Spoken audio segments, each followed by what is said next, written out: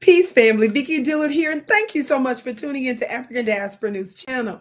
Make sure you give us a big thumbs up, and tell everybody you know that your sister with the curly braids is on today. All right, family. I was listening, family, to this absolutely amazing interaction with President Kagame and this BBC reporter. I want you to watch how eloquently he responds and intelligently he responds to this BBC reporter to shut her down, really over misinformation. Watch this. Thank you very much. My name is Ansoy from the BBC. I have a quick question for President Kagame. As chair of the Commonwealth, I wonder what your priority will be, especially in terms of upholding the values of democracy and human rights, given that there's been a lot of scrutiny on your country and the record of your government, and critics have been pointing out the number of opposition leaders and journalists who are in prison. I wonder what your leadership of this organization is going to look like in the face of that.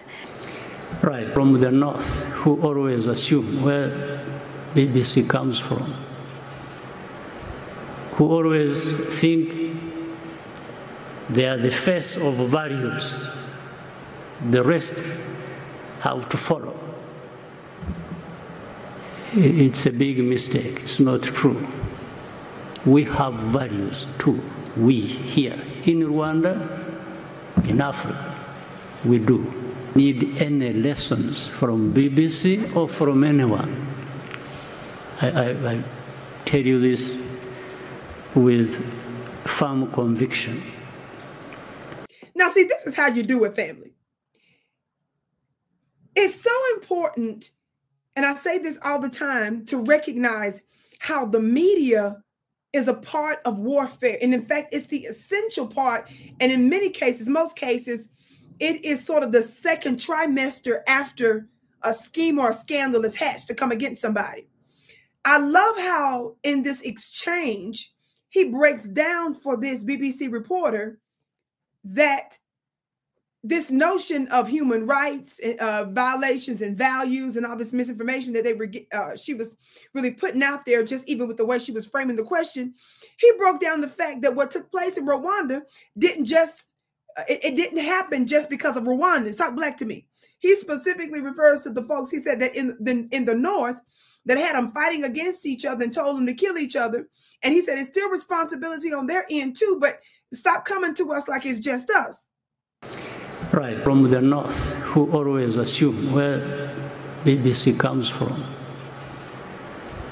who always think they are the face of values, the rest have to follow. It's a big mistake, it's not true. We have values too, we here in Rwanda, in Africa, we do. Need any lessons from BBC or from anyone. And then how he so beautifully said, we don't need any lessons from BBC or anybody else. Because she posited this notion of having values, and he made it clear there's nobody that really doesn't have values, and he showed the hypocrisy of the question and others that allege similar things. I am so glad and happy that my Black family throughout the diaspora are standing up to the powers that shouldn't be, and just even answering the questions, responding in the way that we are like this is making great strides on behalf of truth and justice. My name is Vicky Dillard. Thank you so much for tuning in. Be sure to check out my mastermind school where lives are changing and so many people are getting testimonies. Go to clubvicky.com. The link is below. I can't wait to see you again.